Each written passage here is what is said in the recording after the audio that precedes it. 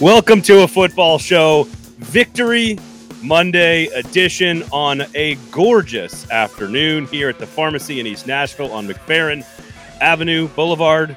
I'm not sure which one it is. It doesn't matter. It's a Victory Monday over here at the Pharmacy Beer Garden and Burger Parlor. Of course, Zach and Braden, we have lots to discuss, lots to celebrate. The Titans have gotten their first win of the season, and the Tennessee Volunteers have gotten their second win over Florida in 20 years since I was in college. So it is a Victory Monday here at the Pharmacy on a football show. How are we doing, sir? We are doing Cheers. good. I am drinking a special rotating draft, I would assume, Master Gal's Baby Jasmine. Ooh. And it says here in Chinese script down here that if I steal this glass, I will be prosecuted for child abduction because it's a Baby Jasmine. So that seems a bit harsh, but the glass is awfully awesome. Yes. It is a cool glass, and for those of you who are watching, which of course you'd be watching on the YouTube and the Twitter sphere and the Facebook page, make sure you turn all those notifications on because that is how you watch the show live and in real time. Or if you're watching us on YouTube, of course, you can see this fantastic glass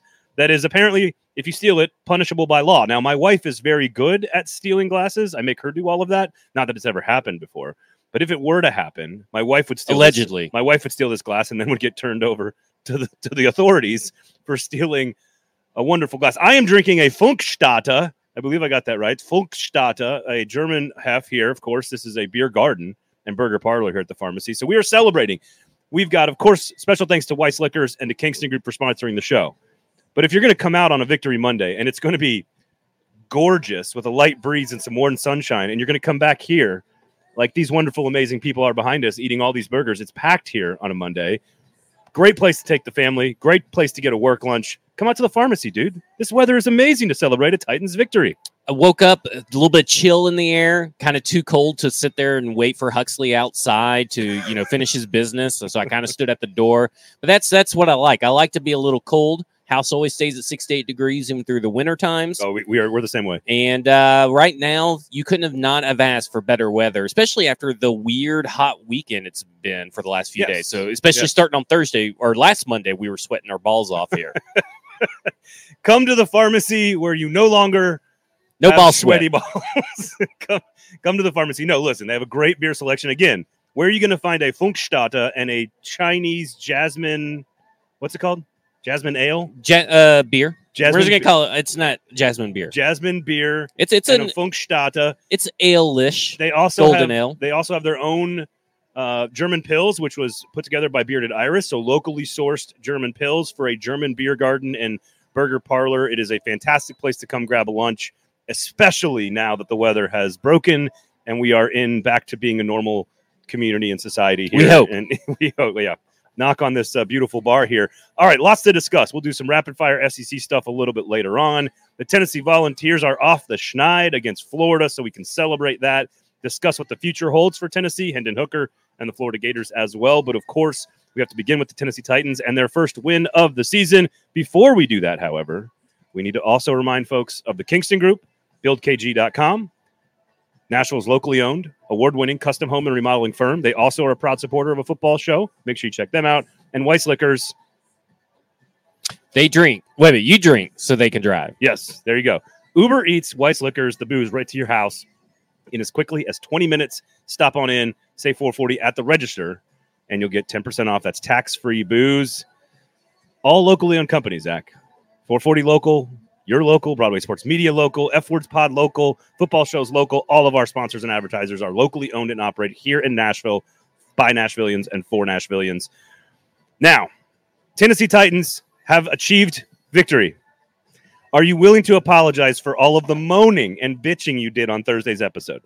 No. Okay. Why would I? What did they show yesterday that I should? They got a W. So, like I said, the end of the world is not happening. It's over for this team. That has not changed. This win means nothing. It's a moral victory. The season is saved bullshit that's going on Twitter and in my inbox from The Athletic. The season is saved. Is it? I mean, they can still go 1-16. They could still only get 2 wins. They are still right now number 5. They're the 5th highest team with it. They're the 5th team with the highest chance to get the number 1 pick still. Yeah, I saw that. Not good statistics. But here's Yeah. the deal: they went from a 6% chance to make the playoffs if they had lost on Sunday to the Raiders to a 31% chance. So statistically, the season was by definition saved by a 2-point conversion stop. We will get. I guess it's again, it's where you rank on the importance of participation trophies. Don't put that on me. I am anti-participation. I mean, as well. in general, if people are big on participation trophies, yesterday Victory Monday. I beat my daughter today, at Uno. Victory I beat my 5-year-old at Uno, and I make sure she shakes hands and says, "Good game, Dad," when I beat her. Yeah. She takes the loss. Like if you're gonna, there's no such thing as participation trophies, but there is such a thing as statistical odds and probabilities of making playoffs versus getting first overall picks, and that changed significantly with a big stop on a 2-point conversion play. We will get to the second half because that is, to your point about how things haven't changed a ton. They haven't. That second half is going to be a big conversation a little bit later on in the show. However, with your starting left tackle done for the year, your top 2 pass rushers out for the season, or out for a while. Your other pass rusher, you're down to your 4th and 5th pass rusher. Your offensive line is large question marks. You're missing a whole lot of other pieces. We'll get to Farley as well.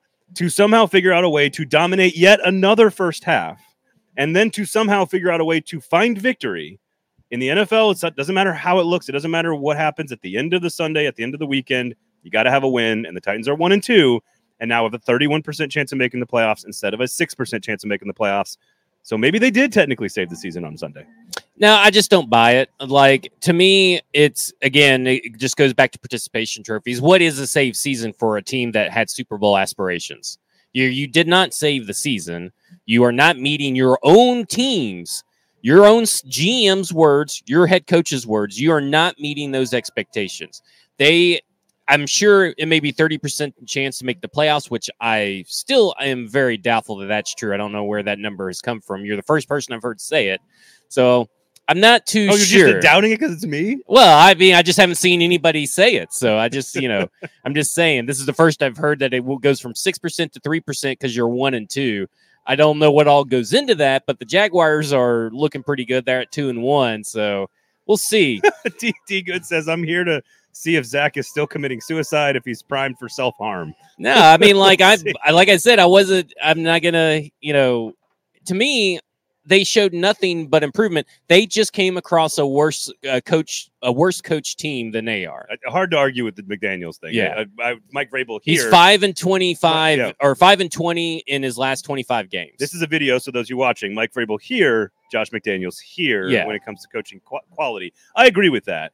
So let's get to some of the good. The start of the game, of course, and again, the win does statistically change the outcome of the season. For now, again, that could change next week, but for now, and so let's start with the good. Derrick Henry, 3 straight touchdown drives to start this. Not Derrick Henry altogether, but 3 straight touchdown drives open the game to script, and now they have done very well with their opening scripts. I'm sure you think Tim Kelly has something to do with that, but whoever's responsible, the Titans have been excellent coming out of the gate with opening scripted drives, scoring early against the Giants, dominating the first half against the Giants. They actually were playing quite well against the Bills in the first half until the dam broke in the final minute, and then 3 straight touchdown drives, which I believe was as many touchdowns as they had scored the entire season. One more.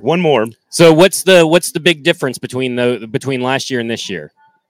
You mean who might be involved in the offense? Yeah, just saying. Dennis Daly. Yeah, Dennis Daly is the big difference.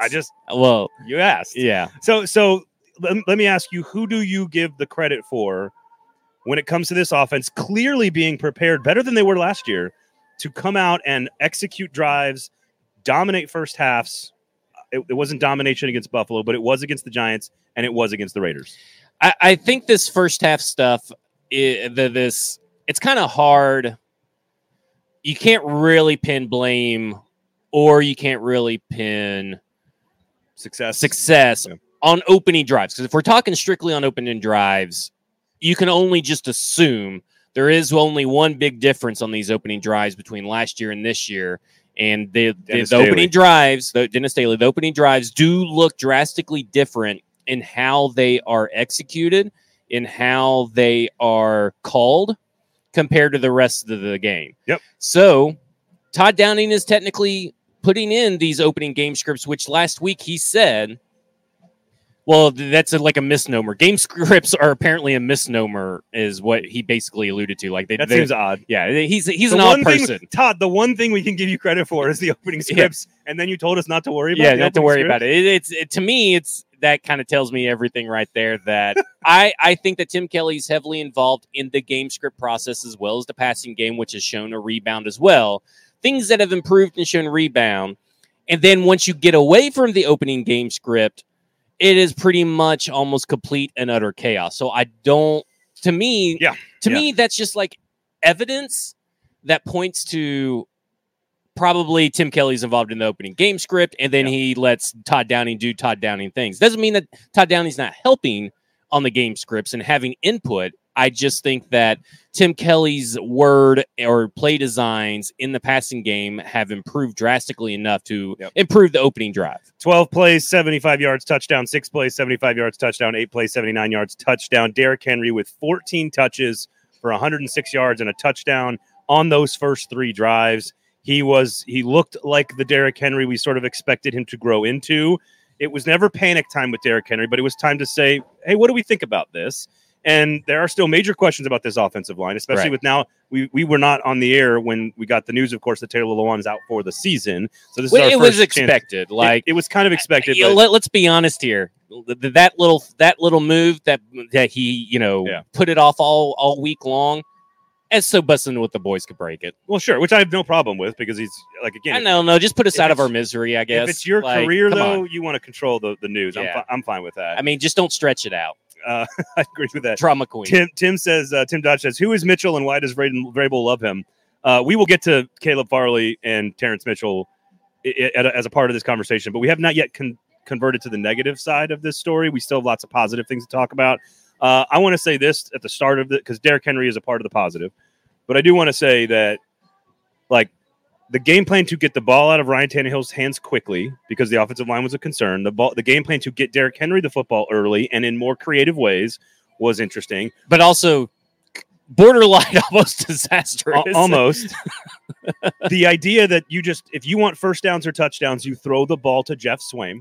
I've been saying it all summer. All he does is catch touchdowns and first downs. That's all he does. Listen, Jeff Swaim is going to be a Tennessee Titan for the next 10 years, and he's going to have, for over his Titans career, 250 yards and 25 touchdowns. Because 1 touchdown for every 8 yards. Yeah. That's what it's going to be. No, the point I'm making, Ryan Tannehill was very good. Yes. Ryan Tannehill was in control. I think one of the things that I've always... Ryan Tannehill's been good all season long. Yes, he has. And one of the things I've always wanted to see from Ryan Tannehill was in the face of bad offensive line issues, which he had all of last year with all the sacks, is his personal adjustment. Don't let the coaches dictate when you should adjust. You need to be the quarterback who makes the adjustment, whether that's pre-snap or post-snap. And I think this season, in particular this game, I saw a Tannehill who was like, remember the Jets game last year where they were bringing like 0 blitzes and they were still running 7-step play action drops? Yeah. There was no adjustment there from anybody, Downing or Tannehill. This game felt like whoever's in charge, I think Tannehill eventually has the ball in his hands, I believe, that Tannehill was prepared to make the plays he needed to make, executed them very well. He is one of the least concerning parts of this football team right now, if not the bottom of the list. And I will also throw out there that I agree with you on this because I've noticed, first off, we've heard all offseason about him being more vocal, which I don't know necessarily if that's technically true because you got to remember there are off seasons where media was not involved in the training camp. And what does that even mean? Yeah. Sometimes? But this game in particular, and I feel like at the Giants game as well, that he was more vocal pre-snap at the line. Yes. And so I totally agree that I think that he's got a better command of this offense to a certain degree. And I think that when you really get down to it, Ryan Tannehill is still super efficient. The numbers back it up. He's still great in play action, even though it now seems that the trend is instead of being 30% above play action, that you need to be above 40% of play action to get a win. I just think that right now they are, to me, I look at it this way, and then people are going to call me crazy, that I think that if Henry isn't great, Ryan Tannehill can still win you a game in the regular season. I don't think that's crazy. I think people need, because you hear these anonymous GMs. Playoffs, you said regular season. Yeah. Anonymous GMs, anonymous coaches come out and they say, well, if you stop Henry, nobody should be scared of Ryan Tannehill. I think that's a false thing to say this particular year. Last year, totally get it. Because, I mean, you shut down the running game last year with those weapons that they fielded for like 11 games. Yeah, no doubt that is probably true. This is a totally different team. Question here. Y'all think they should keep Robert Woods at punt returner from Donnie? Tim says the only person I'm concerned less about than Ryan Tannehill is new punter Ryan Stonehouse, who I believe is averaging like 57 yards a punt and leading the NFL. So obviously the right move to move on from fan favorite. Vrabel said today, I'll take 70-yard punts all day long. Yes, as one should. So there is lots of stuff to be excited about. But isn't it the same stuff that we've been saying isn't the issue? Like, what is something, in your opinion? Because I can't think of anything. So help me out here. Okay. Well, I got one thing. And I think offensive, like this was not a good offensive team in the first half last season. They were very, very good in the red zone as well, both on offense and defense against the Raiders. They were very good at keeping the Raiders out of the end zone and went 3 for 3 on touchdowns in the red zone, which is something historically this team has been very good at. I think they spread the ball around in the passing game better this first half than I've seen in the first two games. Yeah, I was going to say is I think that one thing that has changed that hasn't been present in other games that I think you could hang your hat on that's something new, because I don't really feel that all that's that new to me or unexpected. Okay, is something. So a negative turned positive. I think I'm not all the way there yet. I think Derrick Henry is getting back to form. Now, I'm on board with that. I don't think that we'll see league-leading rusher Derrick Henry, but I think we will stop seeing 2.2, 1.9 yards per carry Derrick Henry in a game on a per-game basis. I think he's getting more comfortable, getting there, getting charged up, revved up. So I think that is a positive, but does that mean it changes anything about the outlook of the entire season? No. But I think... And this goes to what I was trying to get at, which is Robert Woods was clearly more involved. They got Derrick Henry more involved in the passing game. Those are the top two receivers on the team this past weekend. And largely all of his stuff happened early in the game on those first 3 drives where they scored touchdowns. So I think the thing that getting Henry more involved more creatively and getting Robert Woods more involved are two things that have not happened this season. I think those are things that happened against the Raiders. Now, some of that is the Raiders are 0-3, the only 0-3 team, I think, in the AFC. So there's some of that's situational dependency, but to go to him early, throwing him the football, and to get Robert Woods involved, who, by the way, is looking healthier and healthier every game, that's different to me, because normally they would line up and run Derrick Henry on first and second down like they did in the second half. Yeah. Which we'll get to. Yeah. So to me, I agree with you. Like, my big takeaway from this game was more of the same issues. Those issues have not been put to bed. The only thing that's really changed in my mind that drove success in that first half was that Derrick Henry looked closer to original pre-injury Derrick Henry. And I will say this. When Taylor Lewan goes out on the first play, so that's your one positive you get. There you go. For me. Stoney Keeley says, I hope you guys are ready for offensive coordinator Jeff Swaim in 5 years. Well, heck, Taylor Lewan was on the sidelines coaching with the headset, the offensive line. So, maybe that's Jeff Swaim's bread and butter. I do think this is something that happens in the NFL that doesn't really happen in like college football very much, which is when a backup player comes into the game midway through a game, or one play in Taylor Lewan's case, versus starting the entire week and practicing.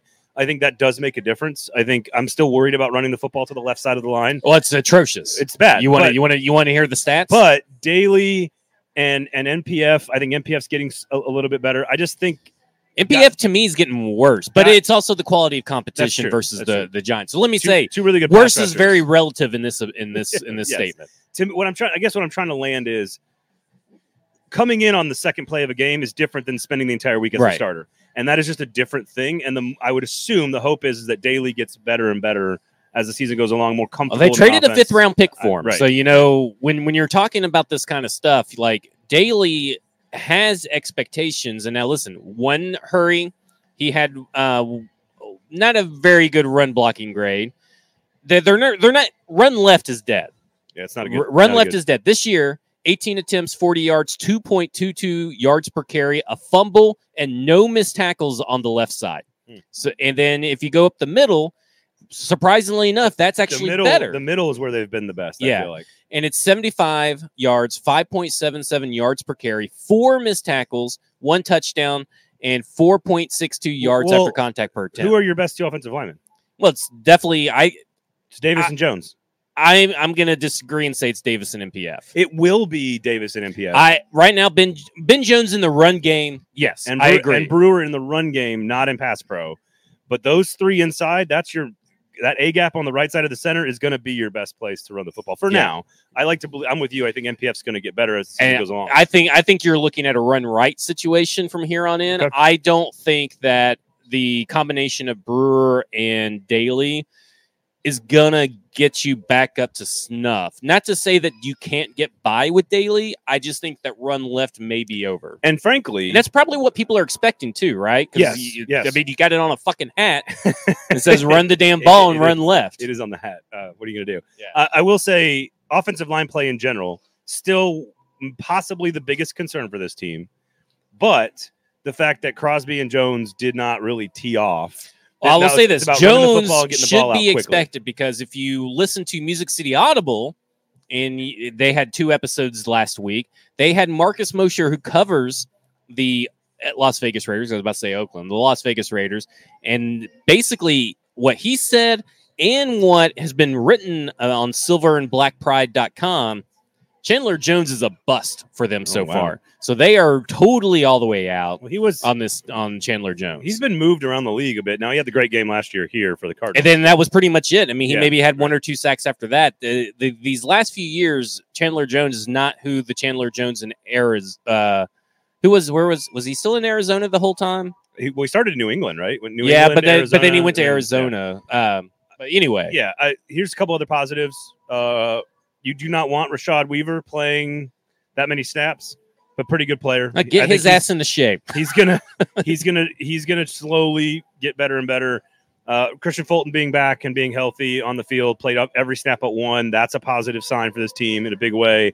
A little nerve-wracking, though, when he went down with that injury. Well, it looked like a cramp, but... that's what... I don't know if it ever got confirmed. So, what the problem with the defense is, and we'll get to some of this, but when you see the snap counts and you see 100% for Byard, 100% for Hooker, 99% for Jeffrey Simmons, plus a few special team snaps. David Long is 100% snaps. Mm-hmm. There's about 5 guys right now that are going to carry this defense until the other guys get back. And those, because now Cunningham's hurt as well a little bit. We'll see what that turns out to be. But you're basically depending on your 2 safeties, your middle linebacker, Simmons and Autry. And if any of those 5 guys from now goes down, then you're starting to talk about some trouble. But those 5 guys were very good. And then Weaver was pretty good. And then Fulton coming back was a good sign as well. Yeah. Fulton and McCreary didn't have their best days. I think it's statistically on a per game basis. I think this was obviously, Roger McCreary's worst day as far as yards allowed, catches allowed, right, et cetera, et cetera. And I think it may be Fulton's worst day because he was kind of high up there on all that as well, according to PFF. But regardless, not their best days, but they weren't the problem. The problem can we say one thing? Because I know where you're about to go here with the problem. The offensive line and the pass rush are the 2 biggest concerns on this team because of injuries. Right. It's about injuries. It's not having Ola, Bud, and Harold Landry. It is not having Taylor Lewan and a rookie. And it's an offensive line and Radens and all the stuff we talked about for months about the offensive line. Those are the 2 biggest concerns for the team moving forward. But a lot of that is injury related, particularly on the defensive side of things. Where we're about to go now is not injury related. No. This is picking a player up off of somebody else's practice squad on a Wednesday and thinking that is a better option for you for all but 1 snap than Caleb Farley, your former first-round draft pick, Terrence Mitchell, who got beat pretty handily. I want to say 6 catches for 102 yards of Mac Hollins' catches were directly in man-to-man coverage. 4 for 80 yards were roughly 80 yards were. And I've seen higher than that on Hollins versus Mitchell. Yeah. So Terrence Mitchell, that was the issue. I don't really blame Terrence Mitchell, honestly, for this because he's a practice squad player that you pick up on Wednesday who just got on the team, who you put in man-to-man coverage and isolated the entire game because you were game planning to stop Adams and Waller on the other side of the field and Jacobs, which you did a pretty good job of holding in check for most of the game. You were clearly saying to us, we're going to let Mitchell, guard this guy, your third and fourth option. And if you beat us with him, fine. And he made some big plays down the field and almost won the game. The question is, why is the guy you picked up off the practice squad from the Patriots on Wednesday a better person for that role than Caleb Farley? Why does this team not trust Caleb Farley? I think there's something wrong, inherently wrong, with the way the staff views its own players. Because here's what I had to take issues with. Today, Monday, Mike Vrabel was on a press conference and he said, it's all about knowing the playbook, knowing your assignments, executing play. No, this, know that, know this. You're telling me that a guy that you picked up off the practice squad on Wednesday, who started practicing on Thursday, so Thursday, Friday, and I guess you're off Saturday, right? Who practiced for 2 days, knows the playbook better than your first-round pick. If that is the case, then Caleb Farley may be, and I don't believe this, may be the dumbest player ever. Because there's no way that Terrence Mitchell can pick up the playbook and execute the plays, because he didn't, on short week and notice. And if Caleb Farley, who is your number one pick, who has all the talent and upside in the world, who has allowed less catches and less yards through 3 games where he's played similar amount of coverage snaps than the guy that you're replacing him with, and you say that he's not mentally ready, I think that's a staff issue. Okay, so I want to say one thing about the role that they were asking Mitchell to play, which to me wasn't very playbook dependent. It was, you are going to mark that guy in isolation coverage the most of the game. So it was, and this, I'm playing devil's advocate here because I agree with almost everything you're saying, and I think it's an indictment of Caleb Farley's readiness. I think it's an indictment of the coaching staff and either not getting him ready and their lack of trust in this particular player. An indictment of John Robinson. And indictment of John. And if it is about Farley not being able to do this stuff, then it's on John Robinson. So I just want to say the only thing I can think of outside of just lack of trust, which is clearly the case, we don't know the specifics, is that they were asking this player to do a very specific thing, and that maybe this guy happened to be slightly better at this one thing than Caleb Farley. I just can't believe it, though. You know, like, I agree. I think that's what they think. That's what they think. I agree. That is what they think. I vehemently disagree. Do not agree at all whatsoever that even at his worst, Farley would have done the same thing. Okay, at his worst. At a slightly better version of Terrence Mitchell, he's more athletic. And he's so physical on the boundary. And where was he making catches? Was on the boundary. Yeah, right there where Caleb Farley has known. We've seen it. We've seen him preseason. We've seen it in a few regular season games. He's been able to basically run his man because he's so physical and long to a point where he can't really make that catch. So let's say all the things I said were true. Yeah. They only wanted him to do. They only wanted Terrence Mitchell to do one thing, and he specifically might do that one thing better than Caleb Farley. Which leads us to a very specific question of why isn't Caleb Farley better at Terrence Mitchell at that one thing? And that's you're talking about the boundary. And so, no matter what the answer is, no matter what the question is or the answer, it is about this coaching staff not trusting Caleb Farley to make the plays. So now we get to why. Why isn't that the case? And we don't need to go down this path. This is what I don't like about sort of the national media conversations around this and even some local, which is you don't have to clear your throat with, oh, he hasn't played a lot of corner. He hasn't played a lot of football. He got hurt. He had a back injury, tore his ACL. We know all the context. We know all the quarterback, receiver, recruit, turned into corner, played 1 year, sat out a year from COVID, then towards it. We don't have to go down that path and rehash all of that stuff. It's proper context, but it's not necessarily important. We don't. That's not everything. It's important context, but I think everybody knows it now. Yeah, like we don't have to. Why are you not prepared to start as like the fourth corner on this team when you were a first round pick 2 years ago? And whatever that answer is, the only people that know that are John Robinson, Mike Vrabel, Shane Bowen, and Caleb Farley, and probably the defensive backs coach. But why? The question is why.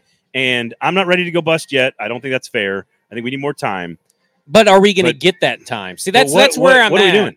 Well, see, that's what I'm trying to figure out about this staff is when are we going to find that time for Caleb Farley to play considerable amount of snaps on a consistent basis? So are you saying you would have preferred to just see what he could do and then be told definitively that it wasn't? Yeah, I mean, because right now I can't trust this staff blindly and say that he can't do what Terrence Mitchell did. Okay. I mean, I agree with you. So yeah. Well, and let me ask you. it's hard to right. It's hard to figure it all out, honestly. See, that's where I'm at, because I look at it this way. It's on the staff to get these guys prepared. And to me, it's almost like if the Titans see you struggle with the playbook, they are the opposite of No Child Left Behind. They are leaving you behind. They're turning their focus to other people. They do not have time to teach and coach you in the regular season. It's not personal. You either do your job or you don't. And I look at it this way. You could talk about not knowing the playbook. I could read a recipe, and it may take me 6 or 7 times to actually nail the recipe on certain things. Right. Like a beef Wellington, I would not expect to come out of the gate. I've never cooked a beef Wellington and cooked the most perfect beef Wellington that would make Gordon Ramsay not call me a fat cow. Yorkshire pudding. Yeah. It's going to take a few shots. But my point is that, but with repetition, I can get there. So where does the repetition for Caleb Farley come into play, especially when you can only do so many things in a regular season during a practice week? Yeah, they don't have any. Like, you don't get reps during practice in the regular season. At some point, it's kind of like with Dylan Radins, even though that Dennis Daly is doing well so far, one game, well-ish, that at some point you draft these guys, play the guys to figure it out what it is, because it doesn't work out all the time. Right? I'm not saying that, okay, you play Caleb Farley, he's going to live up to his first-round draft pick, but you're not giving him a fair shake. You're not giving Dylan Radins a fair shake to even practice. To me, does not equate to on-field. And specifically Titans players who practice really well, oftentimes blow the game. Well, I would say it matters in camp. It's not a great indicator. When you're full padded up and you can hit. When in the NFL, people that don't know, you can't wear pads. And we're talking wear pads like 11 times. And I know we're not supposed to get in the snap thing because that's already been said. But that still plays into this whole thing, is all I want to say, is that it plays into the whole thing. He's got to find a way. They got to find a way to find him more than one coverage snap just because Christian Fulton went down that one play. Here's one thing we say about coaches all the time. It's more applicable in college, and we're going to talk about the Vols' big win and some SEC stuff in a little while, because I do want to end with some positivity here on the show. But if your job as a coach is not just to develop, teach, mold, lead, motivate, all that stuff. It's also to change your own ways to fit the people and the personnel that you have, so that you can maximize their skills, even if they don't do the exact thing that you want them to do. Right? That's the job of, mostly on offense, but that is the job of a coach, is they have a system and a philosophy, and the job is to tweak little things so that you maximize strengths and you minimize weaknesses. Give me 5 players that they've drafted under Mike Vrabel. 5, because they've drafted a lot under Mike Vrabel. Give me 5 that he's developed. I can name 2. Can you name 3 more that he's developed beyond their prospect profile? David Long's number 1. Yeah, that would be an automatic number. And these are to varying degrees of success, but you're still talking about David Long, who is a 5th-round draft pick. He's a starting middle linebacker for the team. Right. Nate Davis. Yeah, I would put those 2 on there. Specifically developed. Christian Fulton has gotten better, but he got worse. But he was good. To me, he was good. Yeah, he was first-round gradish. Well, does Kevin Byard count? Because he doesn't. No, well, not under Vrabel, because he was drafted in 2016. Well, that was Vrabel would have been Robinson drafted in the first year, and then Vrabel came in. Yeah. Now I'm trying to overthink this, because I think there's probably a lot more players. Amani Hooker. Amani Hooker's one that's gotten better. Elijah Molden has gotten better and is we still got to see what he is on year 2.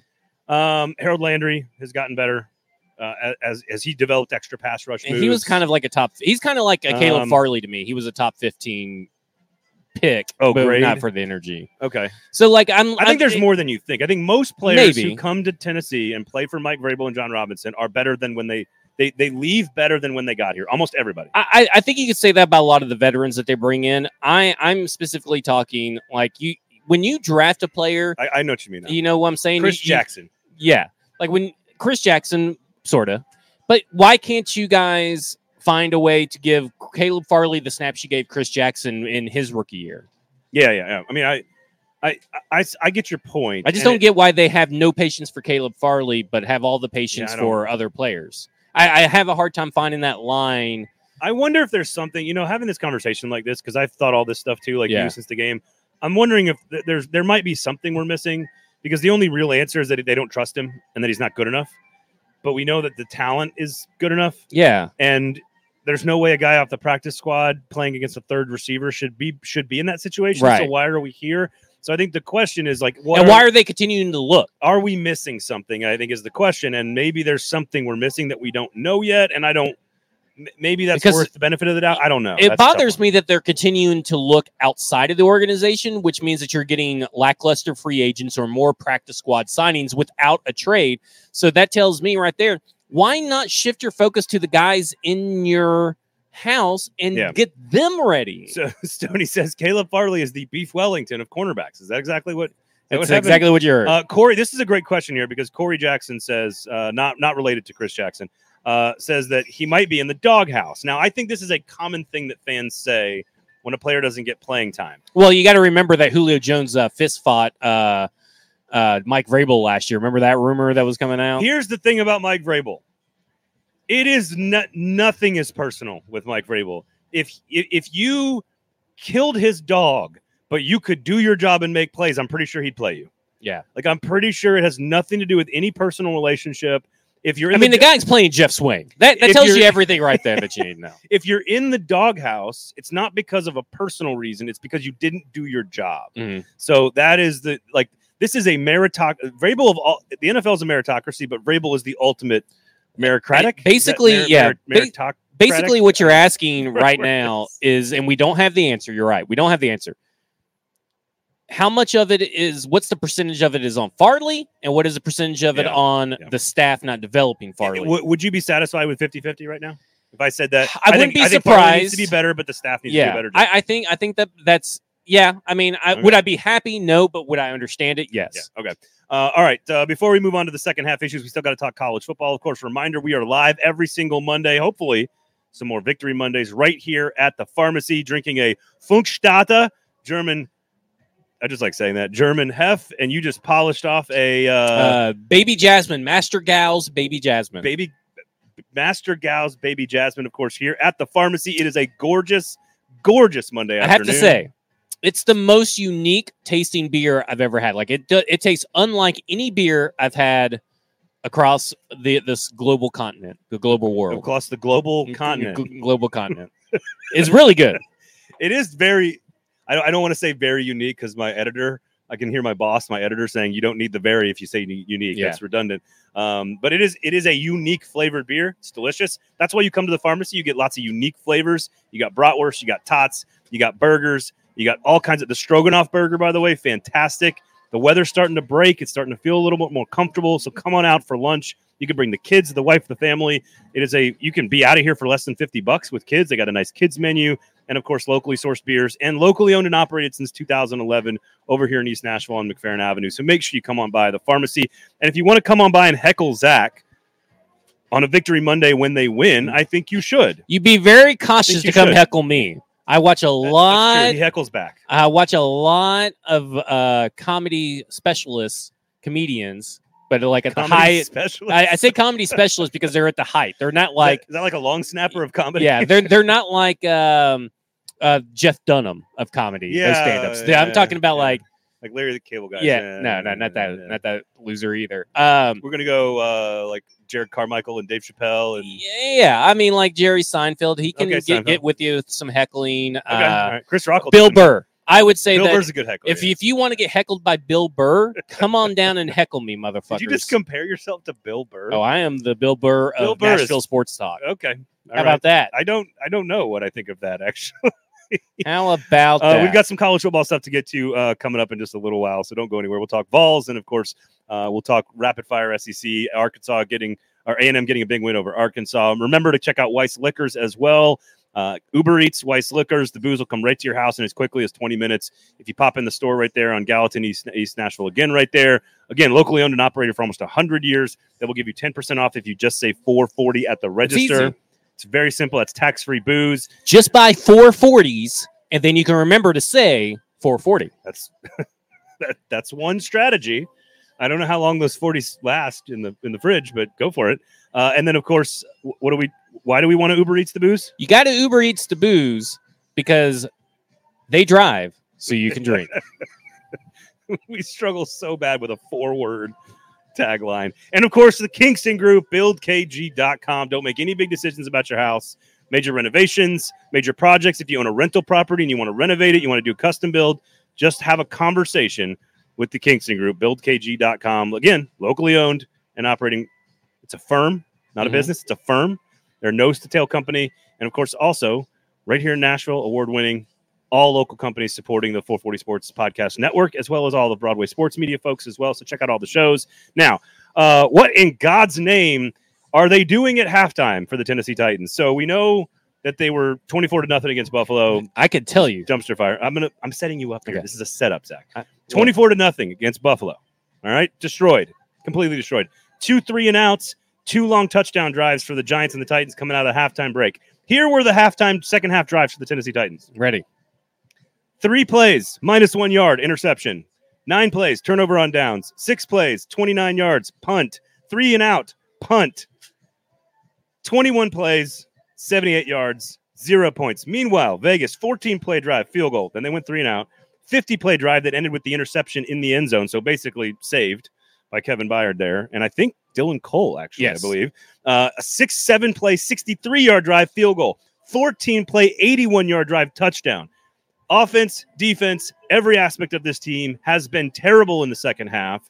They have been destroyed in the adjustment-making department. Tell me why. Because they keep Todd Downing employed through halftime. It's easy. I mean, you fire him every week. Yeah. Oh, well, yeah. Or you could just fire him once and be done with it. Because if you look at Mike Vrabel's entire era of being a Titans coach, because I went and I was curious about this, they actually have gotten better, not only in EPA, expected points per attempt, so per play, and overall success rate in the second half. It's not just overall, it's they're better in the pass and run game in the second half throughout the entire Vrabel era. But if you look at 2021, and if you look at what's gone on in 2022, they're entirely worse in the second half. What is I'm struggling here, Zach, to put my finger on what is different about 2021 and 2022 Titans offense and adjustments than before 2021. Could you remind me? Todd Downing. Oh, okay. It's easy. It's such an easy thing to point to because it's clearly the data. That's what the data is telling you. I was expecting objectively when I went to look at the Vrabel era, I was expecting maybe this was a Vrabel issue the whole time. And then we just didn't really notice it because there were wins and the behind victories, quarters, and all this stuff. I just kind of thought maybe because they were close games that they lost, that maybe we just didn't notice it, right?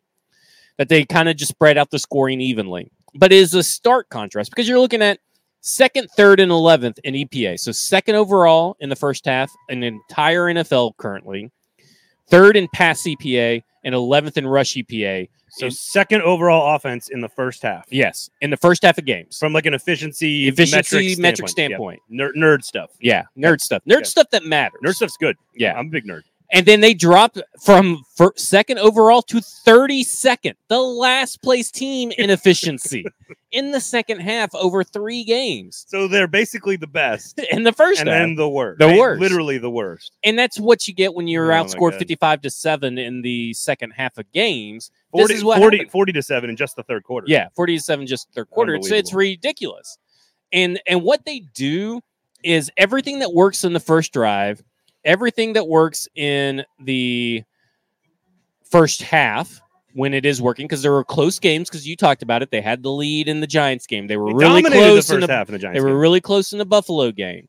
So everything that they did, they become ultra conservative and forget all that. It's like Todd Downing goes in there into the halftime in the locker room and he loses his playbook and has to pick up this random playbook that was left by a high school coach that happened to be touring the facility. It's Ken Wisenhunt, actually. If you open it up, it says K Wisenhunt. Yeah. It's like he gets his playbooks mixed up because there's no way.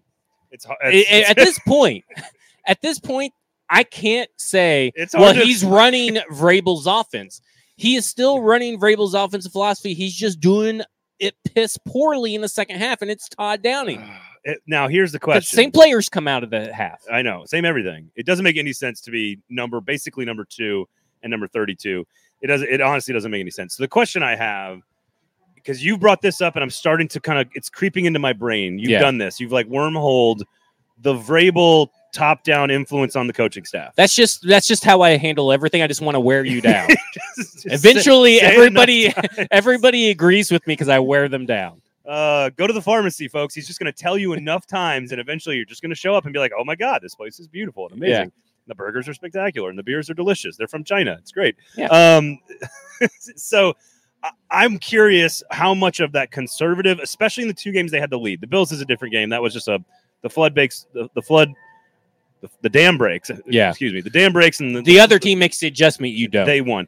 But the Giants game and the Raiders game, they had complete control and got super conservative. Mm-hmm. Now, what does that mean when you hear somebody say that? How do you explain that to somebody? I look at it this way. You're going to see a lot more run plays. You're going to see a lot more basic, predictable plays. Like, I don't think anything that they showed in the second half was as creative as what they were doing in the first half. Let's take the Oakland Raiders game, for example. Vegas.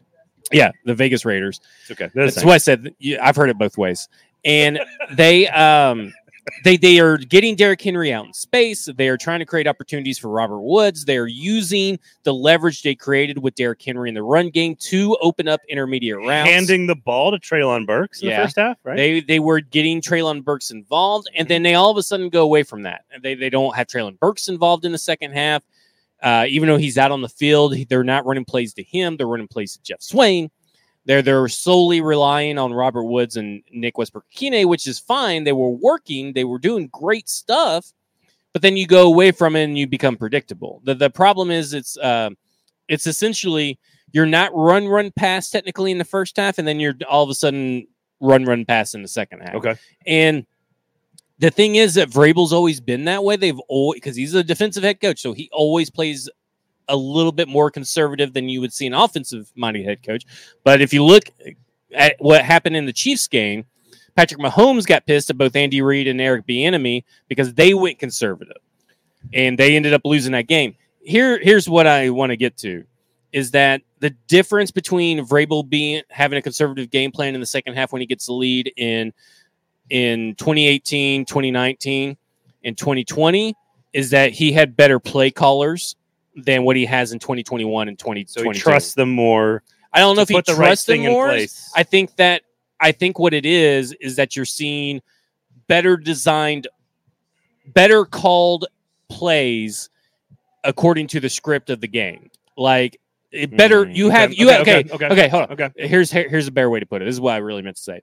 You have 2 offensive coordinators who have a better feel for the flow of the game than Todd Downing does. I think that's obvious. I mean, not necessarily better play designers, because I do think Todd Downing's a little creative in some of the stuff he's doing. But I will say that he does not know how to call plays. Now, ironically, Matt LaFleur got very puckered up and conservative yesterday in the second half, but it ended up in a victory. And Arthur Smith got his first win. So those are the 2 guys, of course, you're referring to. Yeah. Here's the real solution. I just figured it out. I just solved it. Jeff Swaim, 1 second half target. 6 first half targets, 5 receptions, and a touchdown. Second half, 3 games, 1 Jeff Swaim target. They're going away from Jeff Swaim in the second half, and I think that's a real concern for this offensive coaching staff. I would like for them to see them go away from Jeff Swaim, but go to Chigakonkwo. I still do not understand. His usage is very strange, too. Yeah, his usage is ridiculous, and I don't understand why they don't trust him. What has happened that Chig is not trustworthy, considering what you've seen in practice, what people have laid their eyes onto? I know. And is he sleeping in team meetings? What is he doing unlikely. that he's not seeing the field, that he's not getting targets and stuff? Like, I don't understand it. So with Kyle Phillips out, to me, that would have been an opportunity great opportunity to show more creativity with personnel packages. Because I know you and Mike Herndon have fought about this on Twitter, but Jeff Swaim is your best tight end blocker of the 3. Sort of. By default, he's the best blocker, but he's not great. Yeah. So he's the best of a D- group, even though technically if you wanted, and I had someone come and say, well, according to PFF, Jeff Swaim's the best blocker. And I said, well, according to PFF, Chig Okonkwo is the best blocker. So where's that? Where are you at now? To me, it was an opportunity with the lead, without your slot receiver, without Kyle Phillips, to be creative. Because what you want to do, and we knew the game plan was to get the ball out of Tannehill's hands fast because of the offensive line issues. You were throwing it to Henry. You're handing the ball off to Burks. You're being creative. That is an offensive situation where Chig Okonkwo is a good piece. We have spent 50 minutes talking about the Titans. I know we've got to talk about college football at some point. How about we just spend the last 10 minutes celebrating the Tennessee Volunteers? I like it. Are we done with NFL? I just want to say this. I think the second half adjustments that has to be solved. You cannot be a first half team in the NFL. When you have it happen 3 games in a row and it's an apparent and visible trend, that is a problem, an issue, and that unless you're going to go up 30-something points on all these teams in the first half, you're setting yourself up for failure. You have to get massive leads in the first half at this point, and that's hard for this team to do if they're, going to lean a lot of lean heavily on the run game. 1 target for Jeff Swaim in the second half in 3 games. Just saying. Maybe they should go to him more often in the second half of football games. You want to talk some SEC football? I do. How you feeling, Big Orange Nation? How you feeling? Coach Josh for president. That's what I got up on the YouTube. Youth pastor, Coach Dad Josh Heupel got the job done. It ended in almost perfect Florida fashion. It did. I was like, oh, man, UT is going to choke this one away. But congratulations to the Vols. Hendon Hooker, exceptional game. Mm-hmm. Absolutely a Heisman candidate. I think he still needs to. I think he needs to beat either Bama or Georgia. Yeah. Bama comes to town in a couple of weeks. Even if they don't win, the numbers would have to be absurd. Numbers have to be there, right? Yeah, because Tebow won a Heisman without winning. It's ironic. Tebow won 2 national titles, but the year he won the Heisman was in between. Robert Griffin III won a Heisman without winning even a conference championship. Lamar Jackson won a Heisman without winning a conference championship. You don't have to win. I think the perception is that you have to have a team in the playoff or win the SEC to be a Heisman winner. Hendon Hooker doesn't need to do that. They could do it at 10-2, but he's going to have to play extremely well against Bama and Georgia to do that. You can't just keep dominating teams that aren't ranked. Like, again, it was an exceptional performance. The monkey's off the back. The demons are exercised. All the things you want to say about Tennessee. They figured out a way to win. There's major questions on the defense. Billy Napier made some interesting decisions in the second half. And, of course, they recovered the onside kick and just give everyone a heart attack in Big Orange Nation. But the bottom line is, for the second time since I was in college, I am 40 years old. And for the second time since I was in college, Tennessee can claim victory. I heard stories about the Strip in Knoxville. Like, could not get in. It took hours to get into bars. Rightly so. Celebrate that victory. You get a week off. You're in the top 10. Coach, youth pastor dad Josh has done the job, and there's a narrative switch happening here. But now he's got to follow it up with more wins against teams like Kentucky, also in the top 10. You got Bama and Georgia, South Carolina on the road. There's still some tough games coming up, but things are looking up for the Tennessee Volunteers. So, 12-team playoff would have been nice this year. Yeah, I think when you look at the games this weekend, you saw Georgia kind of like falter a little bit to Kent State, which was a little weird. Yeah, they played with their putt a little bit. Yeah, and to me, I think Bama had a good get-right game against Vanderbilt this weekend. Yeah, that was the best the passing offense has looked for Alabama. I will say this. Let me say this. UT, I said it in the year. I said they have the best shot of unseating Georgia. You did say that. Okay. As the number 1 seed in the East, I thought that they had a really good shot at that. And I still believe that. In fact, I'm willing to concede at this point that I think that if Alabama and UT had met last week, I think that UT would have won. And now it's not too far away. It's not too far away. It's in Knoxville. Yeah. And the Vols will be surging into that game. Yeah. Bama's going to have to play Arkansas and A&M. Mm-hmm. We'll talk a lot about it on Thursday. Yeah. Arkansas, Bama this week. You got Mississippi State A&M this week. You got Ole Miss, Kentucky this week. It's a great week for action. Tennessee's just going to be kicked back. Exactly. With their heels up in the top 10. You don't have the fear of a letdown game, right? So they got the Florida emotional win at such a great time in the schedule. It was perfect because, like you said, they get to enjoy the win and they get to get their emotions out, right? Because that's the biggest thing. When you have a game like that, That's an emotional game with a lot of backstory. You're going to You let down the typically week- have to yeah, let yeah. down the week after, and now they don't. No, the way that they allowed Richardson to sort of go off script was the thing we talked about last Mhm. week would be the concern. That's still a concern because they did it all last year. The secondary is a major question. They gave up almost 600 yards of offense to Florida. The tackling, oh my God, the tackling in the fourth quarter was atrocious. So let's not go crazy. Right. There's two things working in Tennessee's favor. Two major big things. A lot of the teams on their schedule that are up are not as up. Florida, LSU, South Carolina, they're down this year. They're winnable. The other thing is that teams 6 through 40 in the rankings in college football are all pretty much the same. So there's a lot of upward mobility for Tennessee. If they can just get to that 9 or 10 win range, they could be sitting at 7th or 8th in the rankings. And if they can beat one of them, which I'm not picking, but if they beat Bama, let's say, Bama goes 11-1, and Bama and Georgia, they lose to Georgia, so they still don't play in the SEC championship game. 11-1 probably puts you at like 5th or 6th in the rankings, which is outside. There's going to be a lot of losses in this college football season. It's very balanced. There's a lot of really good teams that are all about the same. The top 3 are the top 3, but from Michigan to 40, it's all about the same, and that means there's a lot of opportunity for Tennessee to be good. Yeah, Hendon Hooker. Same thing for Arkansas and A&M and Kentucky and LSU and Florida and Mississippi State. They would have won that game if they would have had Callaway, who was out. Callaway, not Antonio Callaway. No. Who caught the touchdown. Cedric Tillman. Yeah, Cedric Tillman. Cedric I don't know why I said Marquez Callaway caught a pass yesterday. Yeah, that's right. Yeah. That's right. Cedric Tillman. So did Jawan Johnson. But Callaway was the guy that got injured, right? Or suspended for the game. Cedric Tillman was out. Yeah, Cedric Tillman was out, but there was a defender, Callaway. Yes. They lost one of their top DBs. But I was meaning Cedric Tillman. Sorry for apologies on that. Okay. But no Cedric Tillman that game, and all these other receivers stepped up. They are deep at wide receiver, deep enough that they can go toe-to-toe with Alabama and Georgia on offense.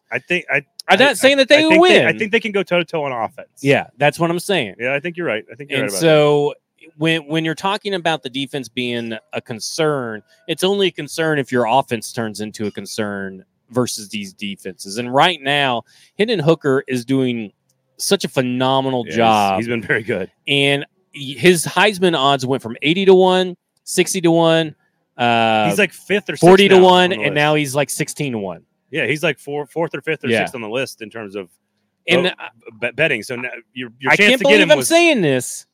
I'm buying into this UT team, and I was bought in I think beforehand. You should. I think you should. I think again, I had him at 9-3. Yeah, I thought LSU, Bama, and Georgia were the losses.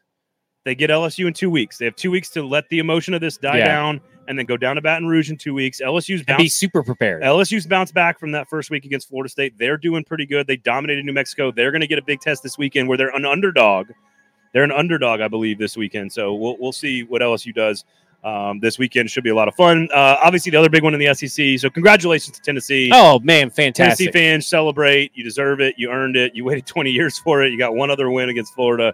You broke some of that jinx, some of that those demons are exercised. So then, again, Arkansas and A&M. Have you ever seen did you see the play?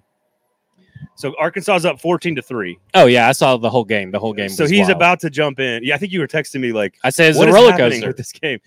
I have honestly never seen a game change on a singular play so early in the game than this, where KJ Jefferson dives from probably a little too far out to try to get into the end zone. The touchdown for Arkansas would have made it 21-7. Instead, it's a fumble. One guy for A&M picks it up, makes it about 30 yards. He's in the grass, then he hands it to another guy. The other guy goes 70 yards down the field. They score touchdowns 14-13. And from then, game on, Arkansas couldn't get it going. A&M got just enough going. They did lose Ainias Smith, who's one of their best players. The offense is still a major question for A&M. But if you want to get into a defensive slugfest, A&M is a team capable of winning those games. I think Arkansas is still pretty good. They're going to bounce back and be good, but that was a big win for A&M. Yeah, big win. A little bit of a shocking win because it started off really sloppy for Texas A&M, and then all of a sudden, everybody started playing like 10 times better than what they played in like the first, second quarter. Like it was wild. Yeah. I still don't trust the offense. Yeah, I don't trust them. I think it's just crazy how it happened. And then of course the missed kick by Arkansas, which was like dead center of the freaking thing. And then let's not even forget speaking of kickers, Missouri's 500-pound kicker goes out there and misses the easiest kick after going 7 for 7 from 50 yards out. And Eli Drinkwitz got a lot of flack for taking 2 knees at the end of that game when they could have tried to score a touchdown. but I'm sorry. When you're inside the 10-yard line, you got to make the field goal. It literally slipped through the guy's fingers to get the touchdown too, because he could have just gone out. That's the other thing I was going to say is they also lost. So I think it's the tough. So you were on the other. Excuse me. You were on the losing end of the kick six. Yeah. So the kick six is probably one of the most painful losses in the history of college football in the SEC. It's an arch rival that knocks you out of the division championship, the SEC championship, and the national title game. Right. On a field goal that's trying to win the game. It's as brutal a loss as it can get. I think missing a chip shot field goal from inside the 10-yard line and then in overtime, basically running the play that won the game, but reaching out to the goal line and fumbling it on the because he flipped it over to his other hand too to get to over reach there it over the goal line, and all he had to do was like dive into the end zone, and he would have scored and won the game. So the combination of the missed field goal at the end of regulation from like 11 yards, combined with fumbling the ball into the end zone, which Tennessee fans know all about when it comes to the Georgia game a couple years ago. I think that is one of the most painful and difficult ways to ever lose a football game I've ever seen. And it would have saved. I don't think Eli's in any trouble of being fired, but Eli Drinkwitz would have been guaranteed a fourth year. Well, it would have let Brian go home and enjoy his family. And BRYN would have probably been fired. Now he's going to get fired this week when they play LSU at home. I said LSU was an underdog. They're not. They're going to be an underdog to Tennessee. They're playing Auburn this week. I got my point spreads confused, so I apologize about that. But Auburn, I don't know what they're waiting for. That was an ugly. Have you seen the drive chart after it was 14-14? Yeah. Oh, I listen. I watched that whole fucking game. 11 punts. I think maybe even more. Punt. Like turnover on downs, missed field goal. I tweeted it was one of the worst football games that I've seen in recent memory. And then the Niners and Broncos played a game. Yeah. Which was also one of the worst football games I've ever seen. A lot of teams in the SEC. Actually, Kentucky struggled. Ole Miss kind of struggled. A lot of teams didn't cover in the SEC in games they should have won. Again, Auburn, what are you waiting for? Move on your guy. I don't understand. Tennessee gets a week off. Alabama got healthy with Vanderbilt. Is there anything else we're missing here? No, I think we hit it all. I think we got it all here, man. All right. Make sure you check out the Kingston Group, buildkg.com. If you have any decisions about your house, they are the people to talk to. They will not steer you incorrectly. You've got to trust them, man. It's locally owned and operated for, I think, over a dozen years now, since about the same time the pharmacy came around, 2011. Award-winning.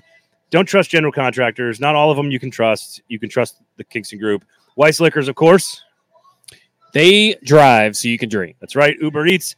Weiss Liquors booze right to your house in as little as 20 minutes. Pop in the store right there on Gallatin. Again, almost 100 years of locally owned business in this market. And just say 440 at the register and you'll get 10% off. And, of course, special thanks to our host here on Mondays, every single Monday, the Pharmacy Burger Parlor and Beer Garden. You did that. I got it right on the first try. They got all kinds of spectacular beers. They got bratwurst. They got tots. They got I'm telling you guys, no joke, the best Dijon horseradish mustard I've ever tasted in my entire life. Right here at the Pharmacy, of course, in East Nashville on McFerrin Avenue. Come on by. 1 o'clock's on Mondays. We'll be here all year celebrating Victory Mondays from here on out. So make sure you do all of that. What about the pods this week? What about the YouTubes? What should people do? They should go to BroadwaySportsMedia.com, get you an insider pass, because that's the only way you are going to see a lot of the articles and contents that we're doing. We got film reviews. Zack Attack. We got the Zack Attack, which is me basically just going off on stuff. And we also have the Mike Herndon Show, which is it's basically insiders only. That's worth the $5, less than $5 that you pay. It's worth that. There you go. Because all you got to pay is $50. You got to use code annual, and you get the whole year for $49.99.